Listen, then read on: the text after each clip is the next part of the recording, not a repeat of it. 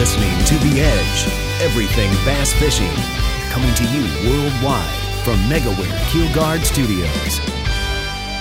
Aaron, first to kick this episode off, I want to thank you for the box of chocolates. What a great surprise. I felt the love there on Valentine's. So I still got goosebumps, man. I know. I just could not resist. There is a surprise one in there. You'll figure it out when you go to the bathroom of which one you actually ate that had the surprise in it.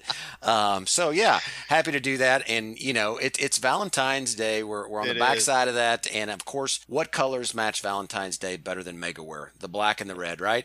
And right. Of course, every single episode brought to us by MegaWare, and just so many great products. All of that good stuff can be found at keelguard.com. First do-it-yourself keel protector, the battery guard, which is all these batteries that are getting put in the boat now, Kurt. That's liable to be a pretty large part of their business. That is a good investment they made a couple years ago to launch that product, a product that does a fantastic job and is so important with the batteries and specifically the lithium. I was going to say. Expensive, man. They need that cushion. There's a lot of parts inside that thing. So, man, Aaron, I got to say, here we are, Feb 15. We already have winners in all the national tours. You got the Pro Circuit winner a couple weeks ago. Now you've got an Elite Series winner. You've got a Bass Pro Tour winner, about 5 days ago. So lots of winners already on the horizon. We've got a classic qualifier through the Kissimmee Bassmaster Open division. And whoa, dude, it's like here we are, Feb 15, and we're at full freaking throttle. Somebody flipped the light switch. Oh, absolutely. It flipped quick, and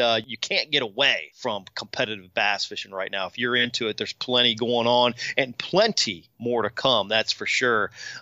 Before we get into some of those conversations and picking up some of that on our future episodes here, Aaron, let's talk quickly. I heard Diana mumbling a little bit, maybe some grumbling over some swim bait purchases you jumped on here. Yeah. She's got that alert on her debit card where, a large transaction comes through and it pings her card to make sure it's not fraud. And she's been rung up. She was like, no, this is definitely fraud. Yeah. And it didn't help that it was KGB. So it's like, what are you involved in now? And I've got to thank all the guys I travel with, fishing the Oak Outdoors and the, BFLs and all of that. But yeah, Chris Bunk, Matt Els, all those boys kind of have turned me now into this swim bait underground deal to where it's a cult, dude. I'm telling you, it is a cult. And, my swim bait fishing, Kurt, I love throwing a swim bait, but most of them, I will tell you, have been kind of with the Kietech, just the soft swim bait, those kinds of things. Well, now I ended up ordering some these glide baits and the hard baits. Yeah, the hard baits, now you're into the dollars. Yeah, I'm like, how can I tie on something that's cost $250 and go out there and chuck it where I like to throw it around trees and that? So anyway, I'm gonna see if I can have you come up and get your scuba certification in case I tie one up in a tree. You can go down and get it for me. Well, I will definitely do that. I'll also be awaiting those big bass photos with the success that you're going to have on those swim baits. Well, man, too. I hope so. Like I said, I have not. This is going to be my first go at this kind of stuff on using these kind of swim baits, but I'm excited. I really do love throwing them. I know a lot of guys, really catch them on it. And so we'll see. Time will tell, right? Well, everybody's going to have to continue to stay tuned on to our Bass Edge Instagram page and Facebook page. And we'll be giving some updates on the swim bait chronicles of Aaron Martin. Yeah. Otherwise, they might all wind up in a case shadow box on the wall, instead of having a fish mounted. I'll just put expensive swim baits up there. Maybe we'll add a tab to the Bass Edge website. It'll be the garage sale tab. We'll have fantastic swim baits, 50% off. Yeah, exactly. That might be a good idea. We should add a tab to the site. There's so many great tabs already. Awesome articles, some great videos that we posted for years. So encourage everybody to check out that. And your signature series, Richardson 112. That is correct. Don't forget the apparel. We got some great apparel on there. And, we're just always doing fun stuff here. That's what we do at Bass Edge. We do fun stuff. And maybe leading into some more fun stuff, we're going to have a protecttheharvest.com tackle tip coming your way right now. And right after that, we're going to continue this Seg B 2022 kind of continuation of new guests with new insights to things all bass fishing. Bass Fishing Archives. It's going to be a fun conversation too. Y'all stay tuned. We'll be right back with more Bass Edge Radio. This episode's ProtectTheHarvest.com tackle tip with MLF Bass Pro Tour angler Dakota Ebert. All right, guys, talk a little bit about winter cranking today.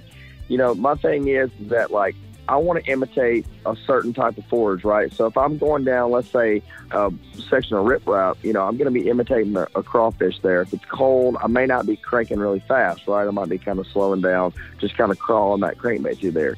But here, maybe at Rayburn, a place maybe where I'm trying to imitate a gizzard shad, right? I'm throwing a 6XD, I'm throwing a bigger profile bait. I'm not really concerned as much about the depth as I am the size of the bait that I'm trying to imitate. So the other thing to take into consideration is that a lot of people really think about cranking in the wintertime, slow down, right? Fish are kind of lethargic. Well, there's a portion of a group of fish that really just key in on thinking on gizzard shad a lot of times. Those gizzard shad are very quick moving fish. They move fast. They never stop moving. So I'm going to be burning that crankbait in those type situations. Even when it's super cold, I'm still going to be burning that crankbait to get those reaction bites. You just got to feel out the situation. Every day's a little bit different. And, but cranking in cold weather conditions can be really, really, really efficient. You just got to figure out, where kind of forage you're trying to imitate, what kind of structure you fishing, and then go from there and make the adjustments, and you have a lot of success doing it. Great tip, Dakota. Brought to you by ProtectTheHarvest.com.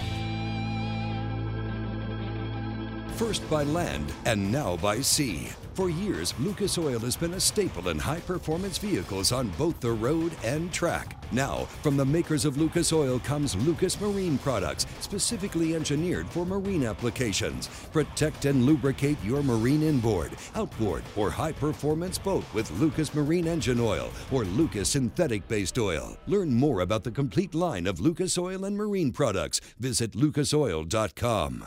Nitro Performance Bass Boats. Get pro-level performance with the Nitro Z18, the official boat of Major League Fishing. The Z18, with its nimble handling and versatility, sports many of the features in the larger boats in the line, like a Guardian Live Well, a heavily insulated cooler, dual 8-foot rod storage, and our smooth and fast NVT hull. Every Nitro boat is laid out to do one thing very well: catch fish. Enormous front decks, up to 45 square feet on the Z21, allow maximum mobility when battling unruly bass, and feature low-profile gunnels for ease of skipping, pitching, flipping, or landing fish. Nitro Performance Bass Boats, pure fishing machines.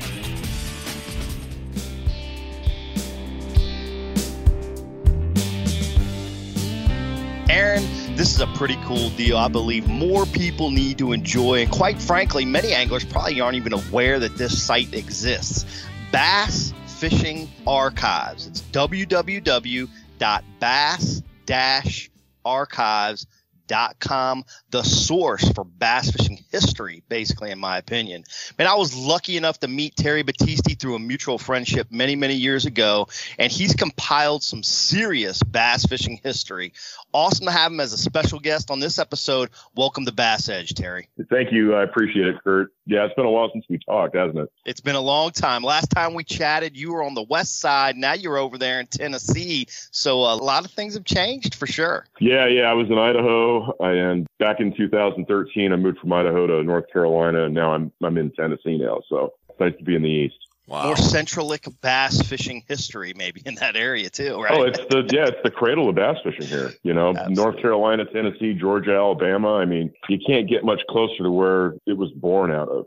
So, yeah, I'm happy to be here. Yeah, and, speaking of that nucleus, Terry, I now understand where Kurt gets all of his data and all of the archives to talk about things. Here, I just thought he was smart, but he has this, source of you that for some reason I didn't even know existed. But I do want to ask, when did this begin, and kind of what exactly, I guess, drove your passion for bass fishing history? Well, I've been kind of a nerd my whole life. I grew up in a tackle store. I started working there when I was 14. I started going in there way before that. And it was an old school private owner tackle store where all the sticks from around the area would come in. And I'm talking Mike Folkstad and Don Iovino and Rip Nunnery. I'm talking old Western studs. And I just love to sit around and listen to the stories that these guys had, like Rip Nunnery's 15 fish limit that went 98 pounds, 15 ounces that he caught out of Eufaula in 1969 for a Bassmaster event. That'll never be broken. Well, those fish were in the tackle store that I worked at.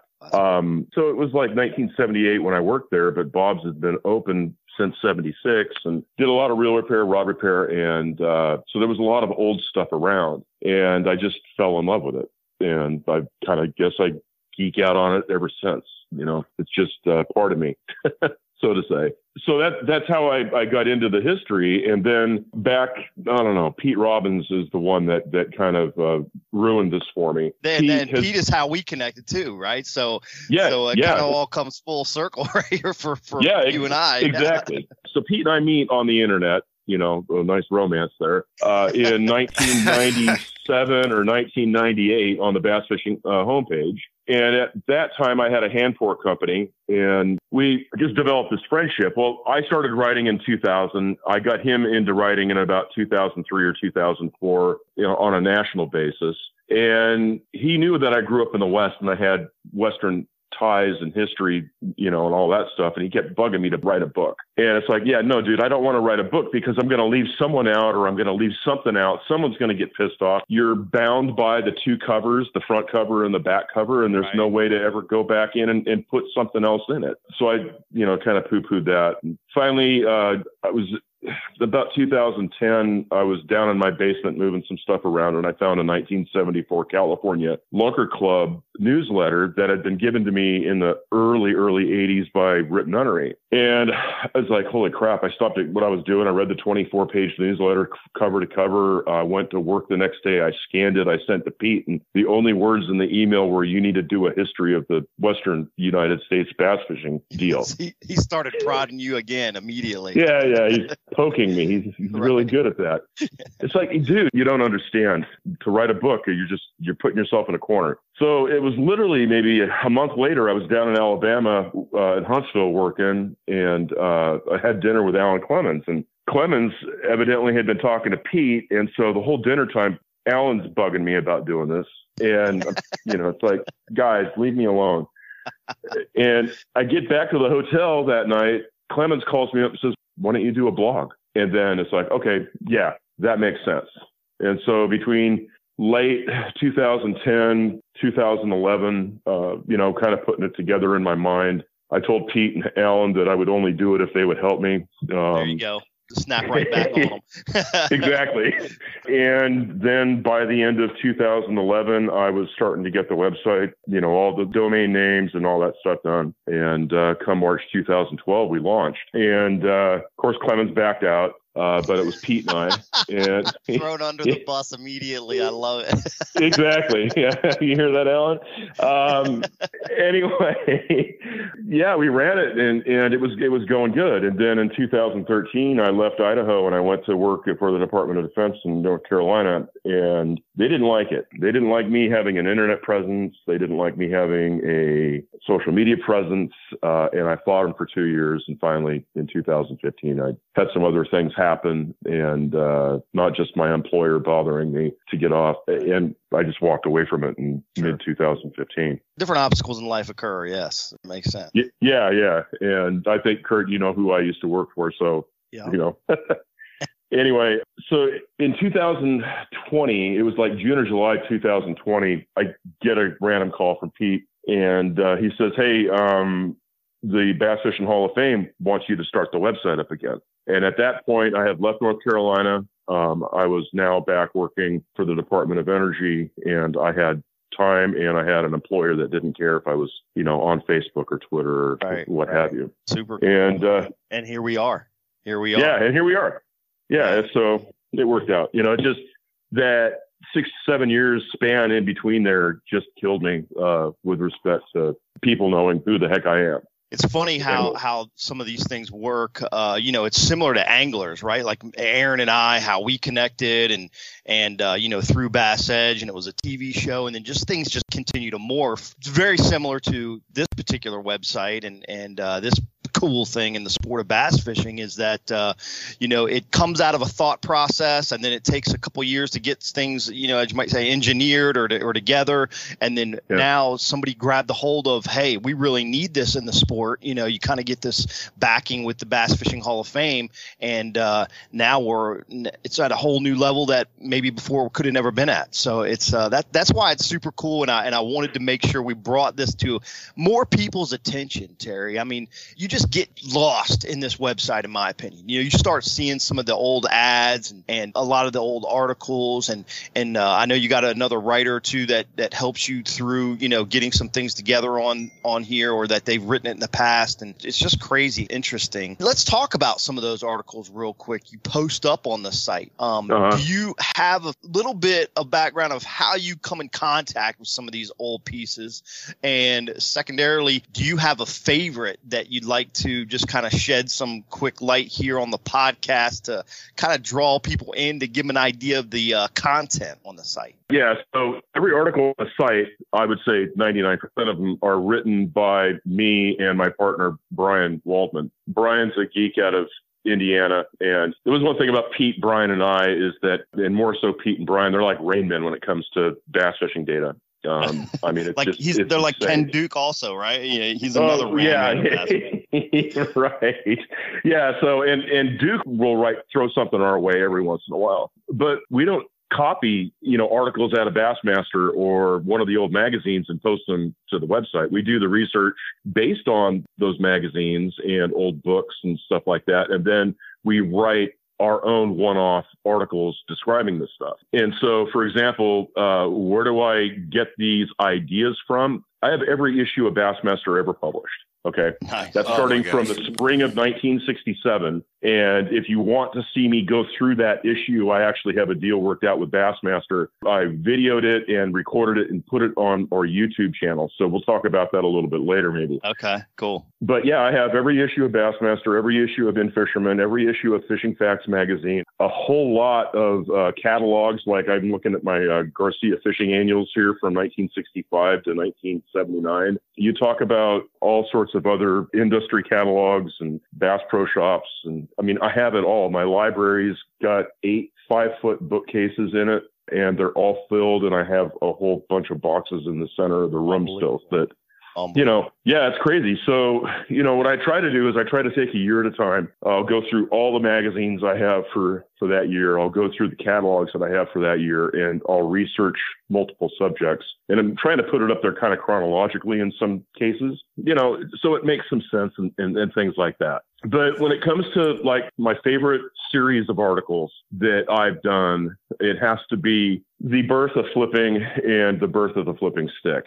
To me, that is the most comprehensive article ever written on how flipping was developed. And then also there's a kind of an offshoot series on the birth of the flipping stick, because the flipping stick was built specifically for Thomas and what he was doing. And the design of that blank has never been duplicated to this day. Right. You're talking about D. Thomas, the father of flipping and pitching, that grew up out there on the Delta. Again, kind of tapping into your West Coast roots there, I think, right? Yeah. So there's 4 articles on flipping itself. The first one is an article titled, I believe, is a new concept in fishing, controlled structure fishing is what Thomas initially called it in that original 1974 California Lunker Club newsletter that I had that got this whole thing started. Right. And so he called it controlled structure fishing. So that was the name of the first one. And then I had a 3-part series where I interviewed Thomas, Dave Myers, who was working for Fenwick at the time that him and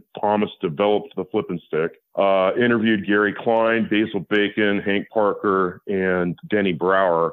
I tried to get a hold of Glebe at the time, but I couldn't track him down because D. Thomas took it to Bull Shoals in 75.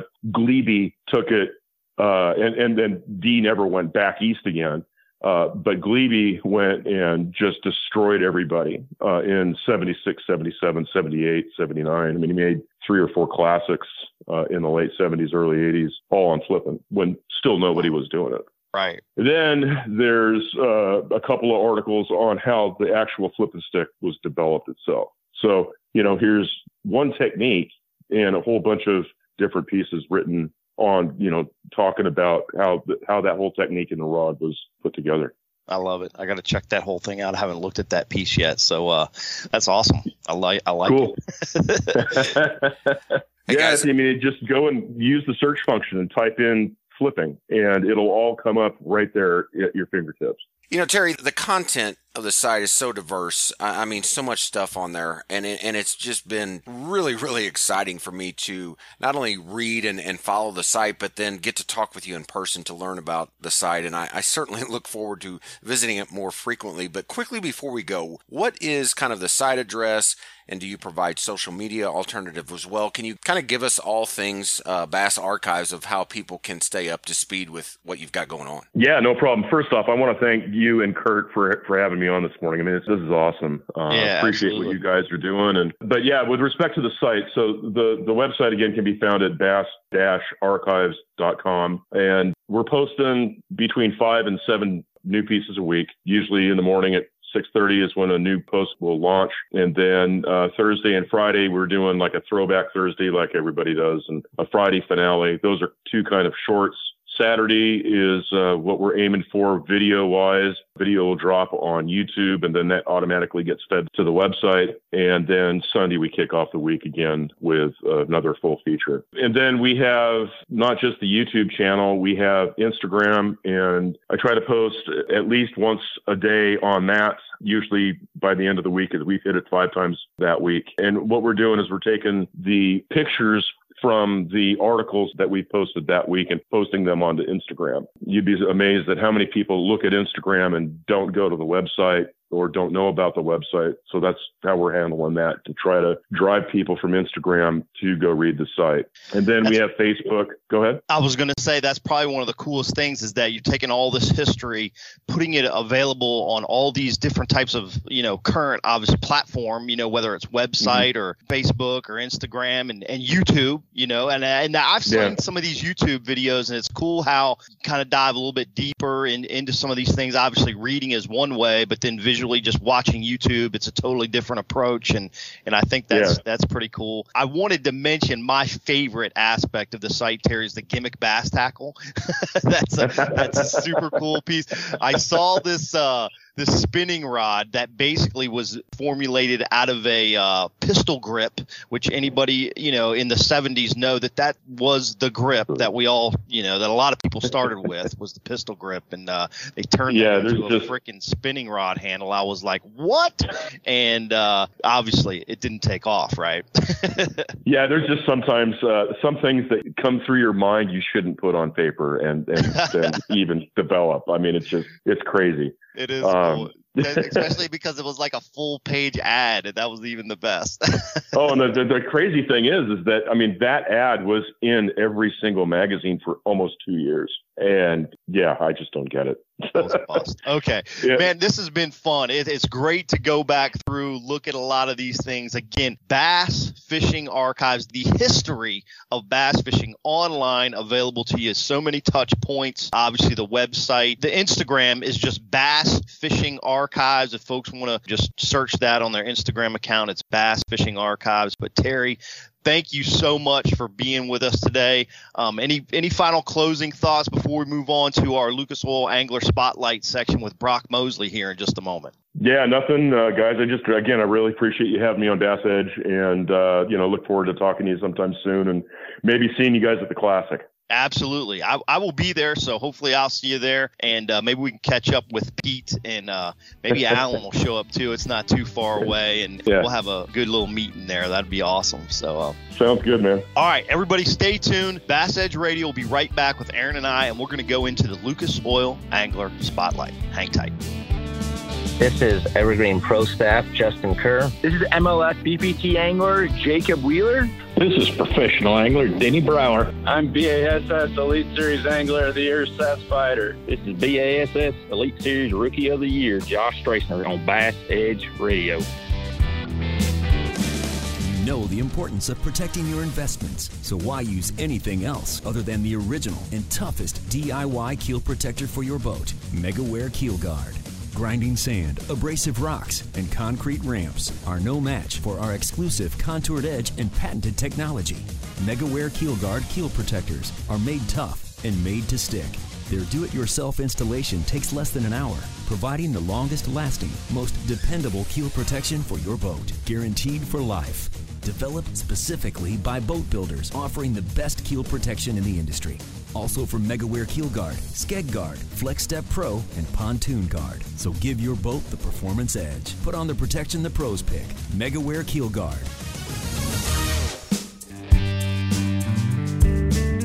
And brother, I'm pumped today to feature an angler who's had what I would consider a hot hand over the last 3 seasons of the Bassmaster Elite Series. Seems Brock is punching the time clock consistently, and he's become a regular in the check line. He's been flirting with an Elite Series win on several occasions the past 2 years as well. Glad to have on the show BASS Elite Series pro Brock Mosley. Thanks for being with us today on Bass Edge, Brock. Yeah, man, I appreciate you guys having me on, and looking forward to being on the show with you guys. Well, like Kurt said, great to have you on here. Brock, since 2019, I mean, you have been extremely consistent in your Elite Series performances. Can you kind of break down or pinpoint, if that's possible, that moment or period of time that, you know, it just started clicking? You kind of began to understand or become repetitive in a process that really has just, I think, almost created a kind of a comfort level and confidence for you. You know, I kind of went through the same thing growing up playing sports, playing baseball. I played, you know, all through junior high, high school, and 3 years in college. And I kind of went through the same thing every time I stepped up a level. I mean, you know, I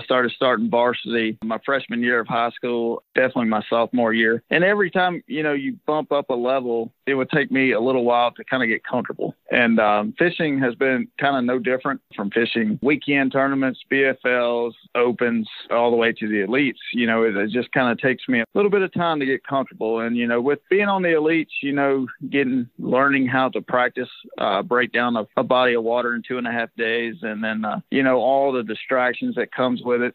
Kurt can tell you there's just a lot going on other than just catching fish. So absolutely, it just took me a little time to just kind of get used to everything and get comfortable. That's the best word for it. And then, of course, you know, just growing as sponsors start to come along makes it easier, less stressful. And, you know, it's just been, the last 3 years have been good. You know, I'm getting kind of to my old self. Don't really see myself as a winning type angler where I'm going to go win a bunch of tournaments, but I try to base myself off of consistency, and I want to be as consistent as possible. Well, Brock, it seems like that consistently is providing some opportunities for you to step on that podium. You know, winning some Elite Series events. You've had several second place finishes now, been in contention. And I know how the game works. Even some events where you weren't quite there in the top 10, you knew you probably had a chance to win based on an adjustment or two, a fish or two throughout, you know, a week of an event, because there's so much, as you say, that goes on there.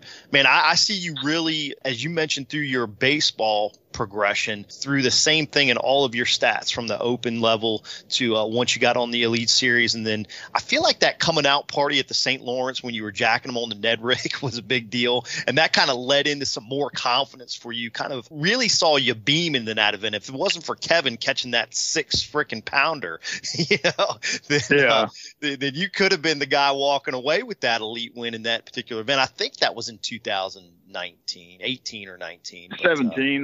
Was it 17? You know, that was a year that did a lot of good to my confidence. Right. That was my second year on tour and kind of getting the hang of things. And I actually had 2 seconds. One was at St. Lawrence, and then 2 events later, I had another second to Jason Christie on Lake St. Clair. Right. And St. Clair to me was a better opportunity for me to win, because Kevin ended up putting it to all of us at St. Lawrence that year. Right. I think he beat me by like 7 pounds, and I just beat everybody else.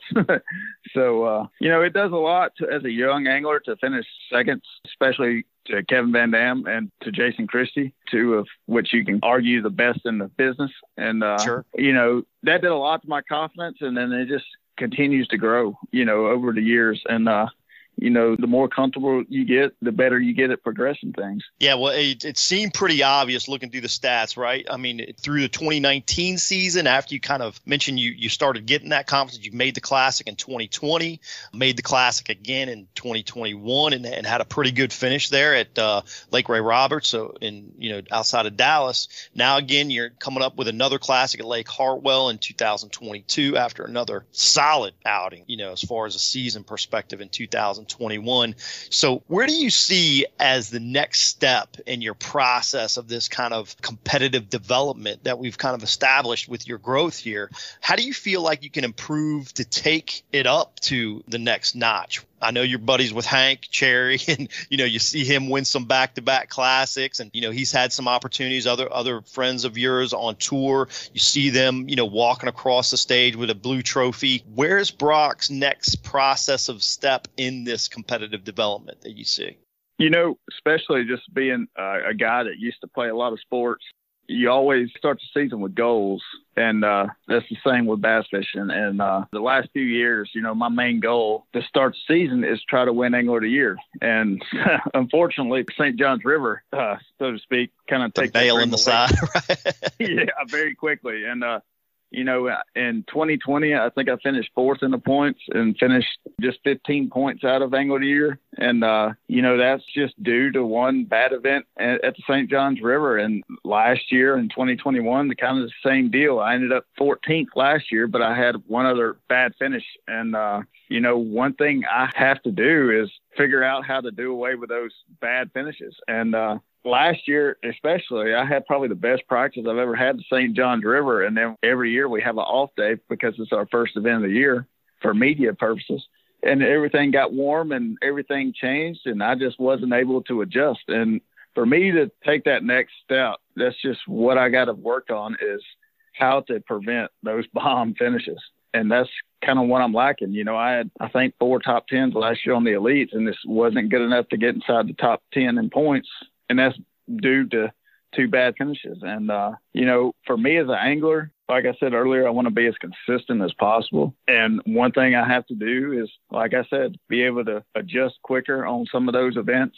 Last year was St. John's and Guntersville, which is kind of odd because I usually, I don't do great at Guntersville, but I usually do decent. And, I just never really figured anything out there, and that's just on me. And main thing for my career goals, I want an Angler of the Year. I want a Classic trophy like everybody else, but I want to be one of those anglers when I retire that says I fished 12 to 15 Bassmaster Classics, because there's only a handful of anglers that do that, and that's a special group to be a part of, and that's kind of where I want to see myself in 10, 15 years. The more you fish, the more chances you got to win, right?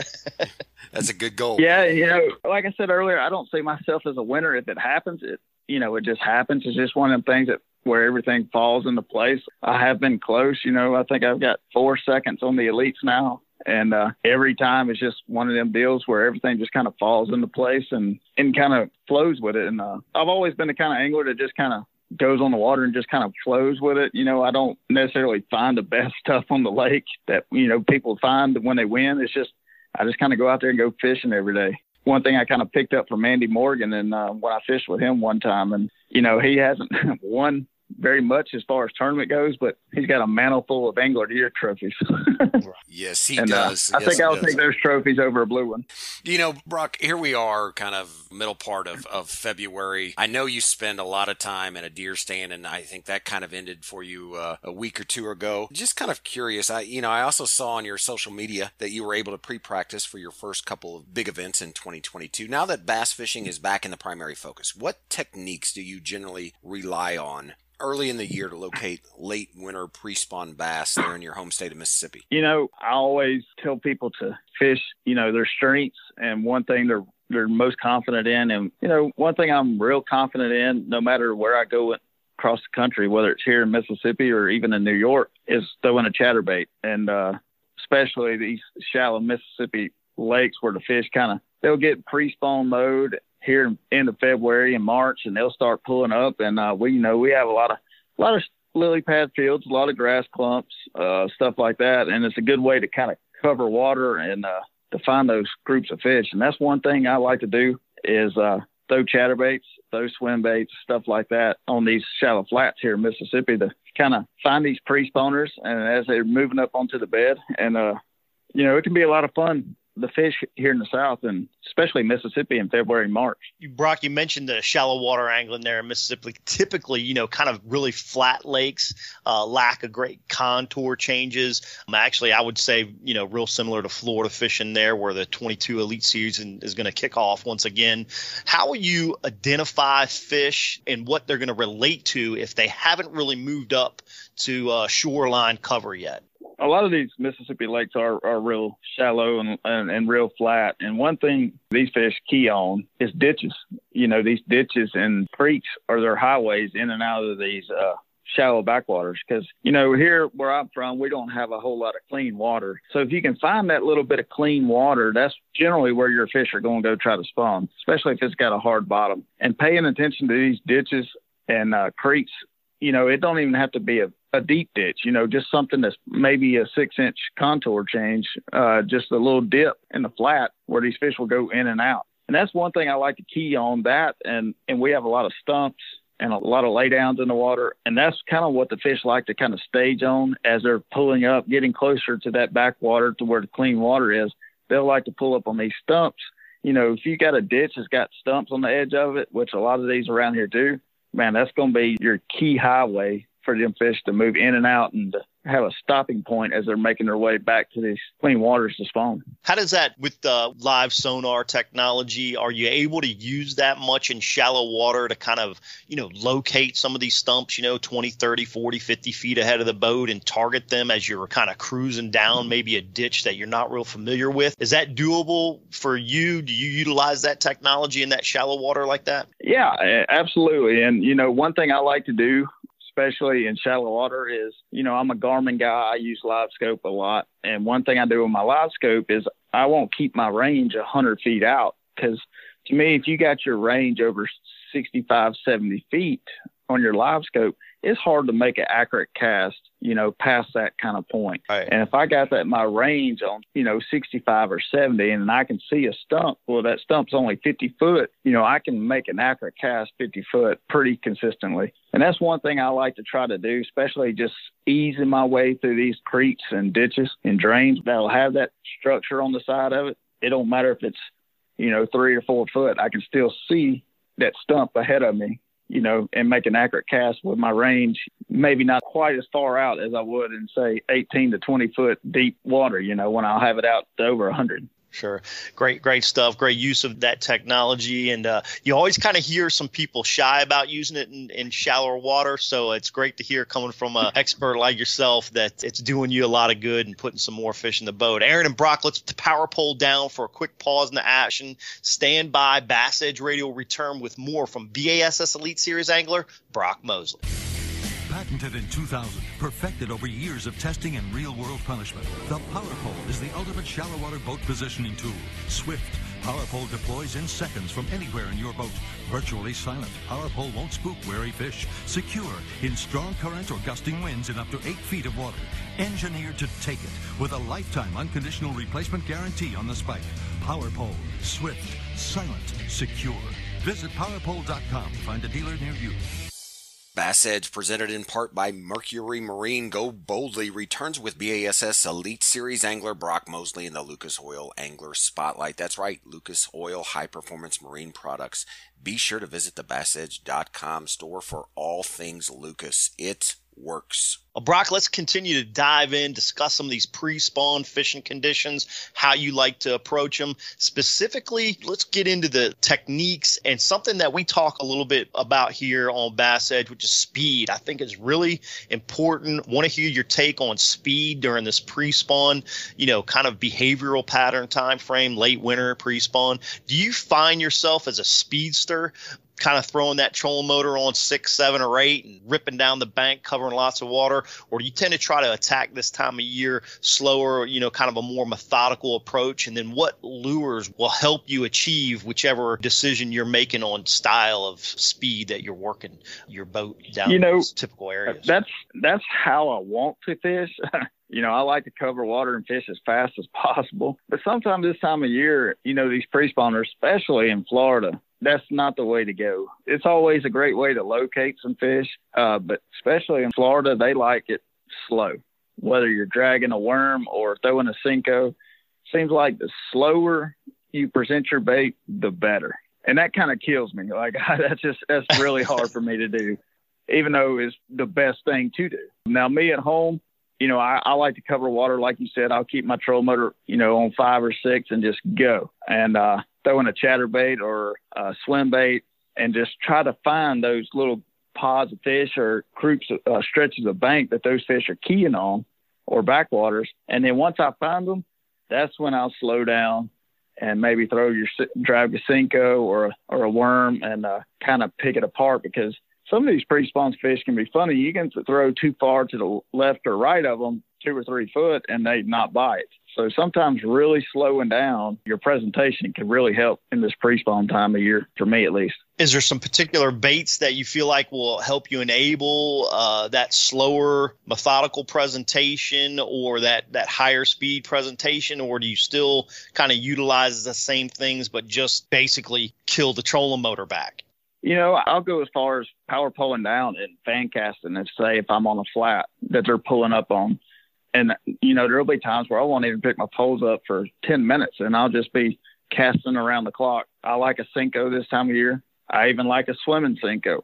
And what I'll do is, depending on how the fish are reacting to it, if they're wanting it really slow, I'll put a tiniest weight I can put on there, a 1/8 type weight with that swimming Senko, so I can reel it slow. If they want it faster, then I can up my weight to, you know, a 3/8 even. Something I can reel a lot quicker. But pre-spawn fish are always kind of funny. You kind of have to let them tell you how they want their bait. Each day is different. Some days you got a warmer day where the sun's beaming down and warming that water up. They get real active and, you know, feeling it. They're ready to do their thing. But some days it's kind of cloudy and overcast and it's not as warm, but they're still up there in the pre-spawn in their staging spot. They may not want it as quick. So you kind of really have to let the fish tell you how they want it this time of year. Yeah, for sure. And, you know, that leads me to kind of a thought, Brock. A challenge for a lot of anglers is breaking down a body of water. So, you know, when you are approaching, whether you're on your way there or once you get to the lake, curious to kind of dive into your psyche on how you do that. Are you going to pick a particular section of the fishery? Do you try and cover the whole thing? And then also, if you could just talk just a bit on, is that something that you're doing on your way there, or is that more of an on-the-fly calling an audible after you launch the boat and kind of get a feel for what's going on? You know, that's kind of the reason why I like to go pre-fish or scout a lake if I've never been there before off limits. You know, all of our lakes go off limits 4 weeks prior to our first day of practice. And if I've never been there, I want to go and see the whole lake, not necessarily fish, but just see it and have in my mind what I can expect to see when I come back in a month. And to tell somebody to try to break down a whole lake in 2.5 days, that's nearly impossible. So the main thing I try to do when I go to a place is catch them the way I want to catch them or I'm comfortable catching them. I don't want to go to a lake and try to catch them tight line or, you know, some way I'm not familiar with or very comfortable with. You know, I'm not a big jerk bait thrower because here in Mississippi, you know, our waters for the most part is too dirty to throw a jerk bait well. Digging in the dirt. I travel with one of the best jerk bait throwers on the planet, and we'll go to a lake and he's catching them jerking. Well, just because he's catching them jerking don't mean everybody else can catch them jerking. You know, he's just that good at it. But if he's out there and he's really catching them, then, you know, that'll give me the confidence to, hey, let's try it, picking up a jerk bait and throwing it a while. But, you know, the main thing I try to do is catch them away I'm comfortable catching them and confident in catching them everywhere I go. Not necessarily the same way every lake, but just for me, I love a chatterbait. Everywhere I go, I got a chatterbait tied on. And I think every tournament I had last year, I weighed at least one fish on a chatterbait, even up north. So it's just one of them deals where I try to catch them the way I'm most comfortable. And that's a big deal, is having confidence in what you're doing when you're on the water. Absolutely. Talking about early spring and pressure, you get into some areas of the lake that, they just look right and the fish just use them consistently, and they become community areas, or just areas that, for a particular spring, the fish just are traveling that ditch or that drain into this XYZ backwater somewhere. And, it starts getting a lot of pressure. Are you typically an angler that tries to shy away from pressured areas in the spring? Or if it's going to go down there, do you just deal with the crowds and kind of fish within them? It really depends on the size of field I'm fishing up against. For instance, if I'm fishing an open and it's got 225 boats, pretty good chance you're not going to find something and have it completely to yourself, with that many boats. If I'm fishing the elites and there's only 90 or 95 boats, those guys are the best in the world, and you're not going to find anything and have it to yourself, but you're not going to be sharing it with 8 or 10 guys, chances are, especially on a big body of water. 95 boats isn't a lot if we're on a big body of water. But so to speak, in the opens, one thing I try to do in the opens, and I heard Greg Hackney say this one time, he said, if you find the best thing on the lake, you're not going to be able to maximize its potential when you're sharing it with 2 or 3 other guys. But if you can find something that's not very good and maximize the potential of it, you can have a really good tournament that way. And it really started making sense to me a couple of years ago, after, letting that sink in. And that's what I started doing in the opens last year. For instance, on Grand Lake in October, 200 something boats on Grand Lake is a lot. I mean, you can't have a stretch of docks and nobody else fishing. So you and 5 other boats got a stretch of docks, right? Yeah. So what I literally started doing was running down the lake looking for the ugliest bank possible that nobody else would touch. And I think I finished 5th in that open, and that's all I did was making the ugliest stuff on the lake work. And it just so happened it worked out that time. So there's different, answers to that question. There's going to be times where you got to fish those pressured areas. The fish are grouped up, and that's where they're at. And that's when I try to get a little more finessey with them, whether it's a wacky rig or a Nico rig or a drop shot, something to kind of just make it work for that event and to survive. You bring up a good point there, and quickly before Kurt takes us to the listener question, I do want to throw this out there on the pressure topic, Brock. When you do find yourself, like you said, sometimes you can't stay away from those pressured areas. Do you kind of pay attention to what other anglers in front of you or around you are throwing and then steer away from that and offer something different? Or you just kind of jump right in there and not worry too much about what others are doing? Man, in this sport, Kurt can tell you, it's best sometimes it's like you got to have blinders on to where you're zeroed in on what you're doing and you have to tune everybody else out. I mean, there's been elite events, St. Johns River, for instance, when on Lake George before all the eelgrass, left. My Those rookie are some year, wild places. Oh man, my rookie year on St. Johns River when there was at least 40 or 50 boats on the southwest corner of Lake George. Yeah. I mean, it was mind blowing. I mean, every 5 minutes somebody was hollering and yelling because they just landed a 7 or 8 pounder they caught off the bed.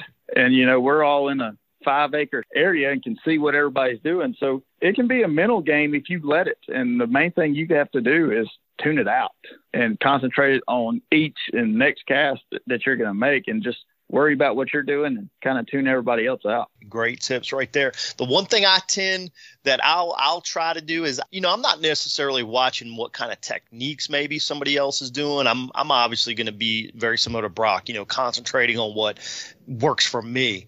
But I will say, particularly like if you're fishing a stretch of reeds and there's 3 or 4 other boats or eelgrass like that, pressure will move fish a little bit. And if you see a lot of people up inside, maybe I'll move back out a little bit. Just that change of maybe a foot or 2 foot of water depth, and those fish maybe get pushed out from some of those pressures, then you can capitalize on maybe an extra bite or 2 just by doing something a little bit different than what the majority of the crowd might be doing. So I do try to sometimes take a peek over my shoulder and make sure, well, this area hadn't been hit quite as bad as that 1 acre. So let's see what's going on in this acre over here. So, but it's interesting how those dynamics play out sometimes. Yeah, for sure. Brock, next up, our listener question segment brought to us by Nitro Performance Bass Boats. If you'll take this question on, a listener sent in through our Instagram page, Benny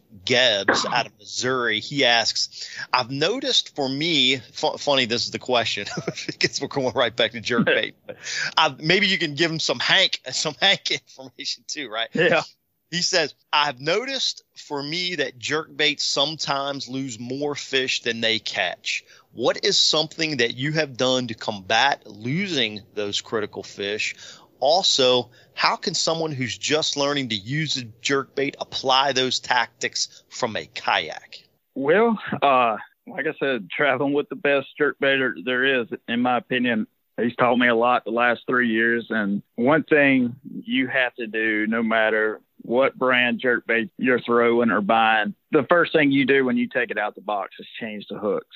Put some hooks on that you're confident in and comfortable in. And you kind of have to be careful changing the hooks out on the jerkbait because it can change the action. It can change the way that bait suspends. Some guys will just change the back two hooks or the back hook and the front hook and leave the middle hook. You kind of have to play with it. And one thing I like to do is play with the jerkbaits in the swimming pool where I can see how changing a hook may affect, whether it's the size of the hook, the brand even. I mean, it's just, there's a lot of things that can change that jerkbait's action. And there's sometimes some of these fish, they want that jerkbait where it's sitting up when it's paused. There's some of them that you sometimes fish, they want it pointed down. Playing with those jerkbaits in the swimming pool, you see how that makes that bait react to each adjustment. So you're able to know when you're on the water, okay, well, they don't want it this way. Let me try it the other way. Let me try it with this bait sitting pointed up or slowly sinking backwards. So jerkbait's a real funny thing to play with, and changing the hooks out is a real key. And also the rod. There's some jerkbaits that are light enough that I'll throw them on the medium rod. But if I'm throwing a heavy jerkbait like an Old Rogue, I have to use a little bit beefier rod to make it have the action it needs to have, like a medium heavy. So there's a lot of variables that go into jerkbaits. And jerkbait's one of them high-tech questions that not necessarily the Mississippi guy is going to be able to answer the best. But those are a few of the things that I like to do when I'm playing with my jerkbaits. And like I said, taking mental notes of how each little hook, and there's some guys that even get as funny as just changing the split rings. A jerkbait's a real technical bait. Yeah. And don't you think, Brock, concerning the kayak question, you're sitting down lower, closer to the water versus standing right on the front deck of the boat. Would you maybe suggest using kind of a shorter rod so that you can, because like you mentioned, the action of the jerkbait has a lot to do with that. And if you can't get those twitches right or that cadence correctly, if you're trying to work with a real long rod that you might get away with, on the front deck of a bass boat, might be a good tip perhaps for a kayak. Yeah. The bass boat guys work jerking down, of course. A kayak guy, he can't do that. So he's going to have to jerk side to side. And one thing that might be helpful is him maybe using a little bit deeper running jerkbait, so it can still kind of get that depth, even though he's jerking left and right instead of north and south, so to speak. That would be one thing I would tell him to do. Try jerkbait, a little bit deeper jerkbaits. That way, you're getting a little deeper because, if you're using just a regular Rogue, for instance, and you're jerking side to side, well, that bait's probably only getting a foot, maybe two under the water surface. But if you use, for instance, a Megabass 110, a +1, well, even though you're not jerking down, that bait's probably still able to get down 4 or 5 foot. A jerkbait's a hard bait to learn how to use, but if he's from Missouri, that's a good place to learn how to use a jerkbait, especially this time of year. Yeah, you got that right. I'm fortunate to where I get to experience some of that myself. Well, Brock, thanks for a great answer to that question sent in from Benny. And Benny, remember, we need another thing from you, and that is to simply log on to BassEdge.com, click on the Claim Your Prize tab, fill out the information, and as we've said many times before, you are going to receive free money, a gift certificate to spend on whatever you want from Midway USA, where they have a huge selection of fishing products and really all things outdoors. And you can get just about everything for shooting, hunting, and the outdoors. And a continued reminder, Bass Edge listeners, got those Midway USA gift certificates passing out to these fantastic questions everyone's sending into the show. So keep them coming.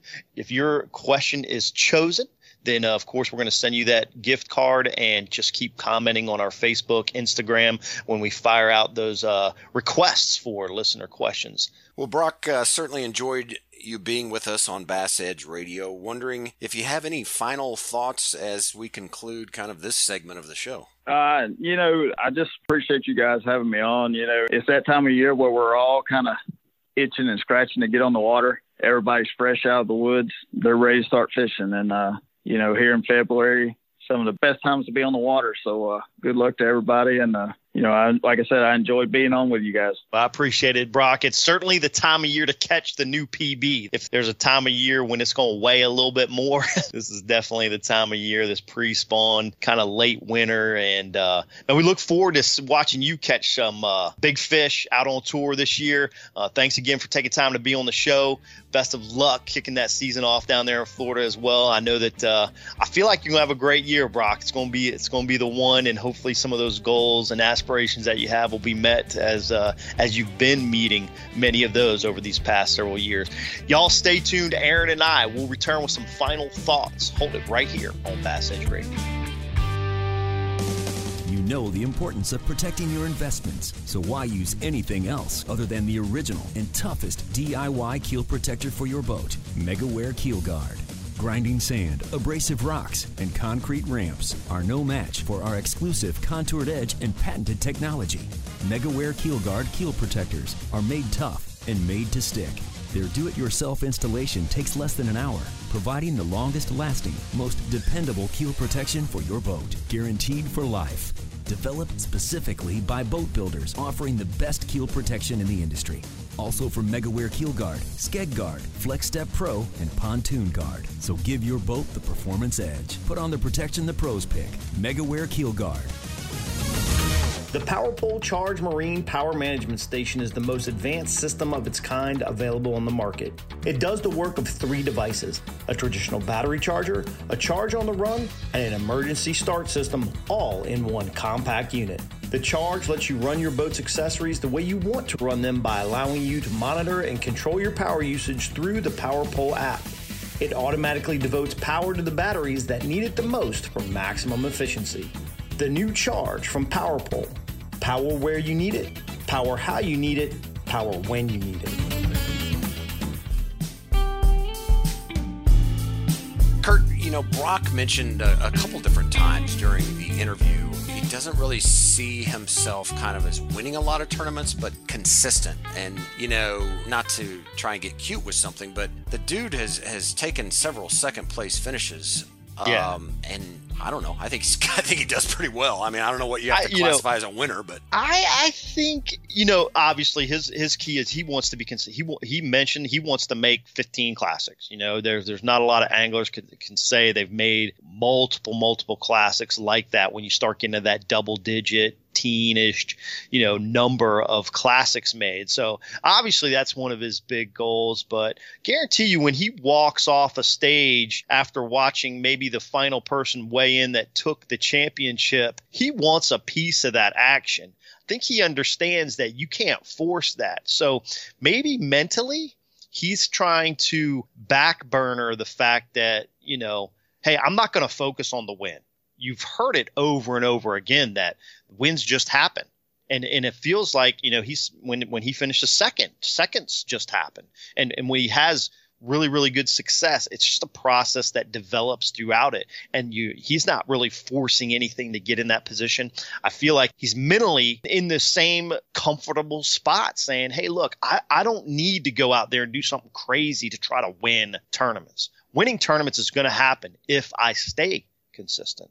So that's kind of my take on that. Obviously, Brock has entered a level of new consistency over the last 3 years, and it seems like that's been a progression in his life from all competitive aspects, taking it back from his baseball days and high school. into college with baseball and now into his professional fishing career. So it's cool to see that he understands where his progression kind of place. For sure. And I think it's important, and I appreciate him bringing that up, because I think even as weekend anglers, recreational anglers, whether you're competing or not, it's always a competition against the fish. But the reality is, the different phases, right, of being an angler, and then kind of jumping up to that next level, right? And what is that trajectory? Of course, that depends on many things, time, dollars, all of those things play into that. But just recognizing where you're at and then being willing to take inventory to be able to put the things in place, or taking the steps necessary to kind of get you to that next level. So certainly appreciate that. I tell you something else, Kurt. I quickly, I know we're running out of time here, but I do want to make another mention of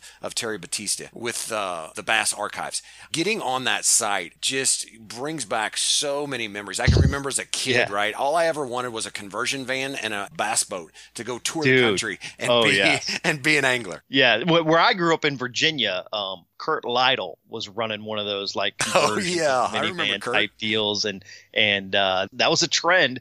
The cool thing too about Bass Fishing Archives is, man, there's some stuff in there that predates my time. This whole thing in the late 60s and early 70s. I mean, I was born in 72, so I was just a little wee dude, didn't know Jack from Chinola, wasn't reading magazines, and seeing those all come back and seeing the YouTube videos and things. That there's a lot of things now that is really, it was gurgitated back then as now is being regurgitated now, just with some slight variations. But, the history of bass fishing, just like, the history of the world, takes on, just reinventing itself. And while it reinvents itself, it reproduces what it's done in the past as well. So it's fun to see that stuff.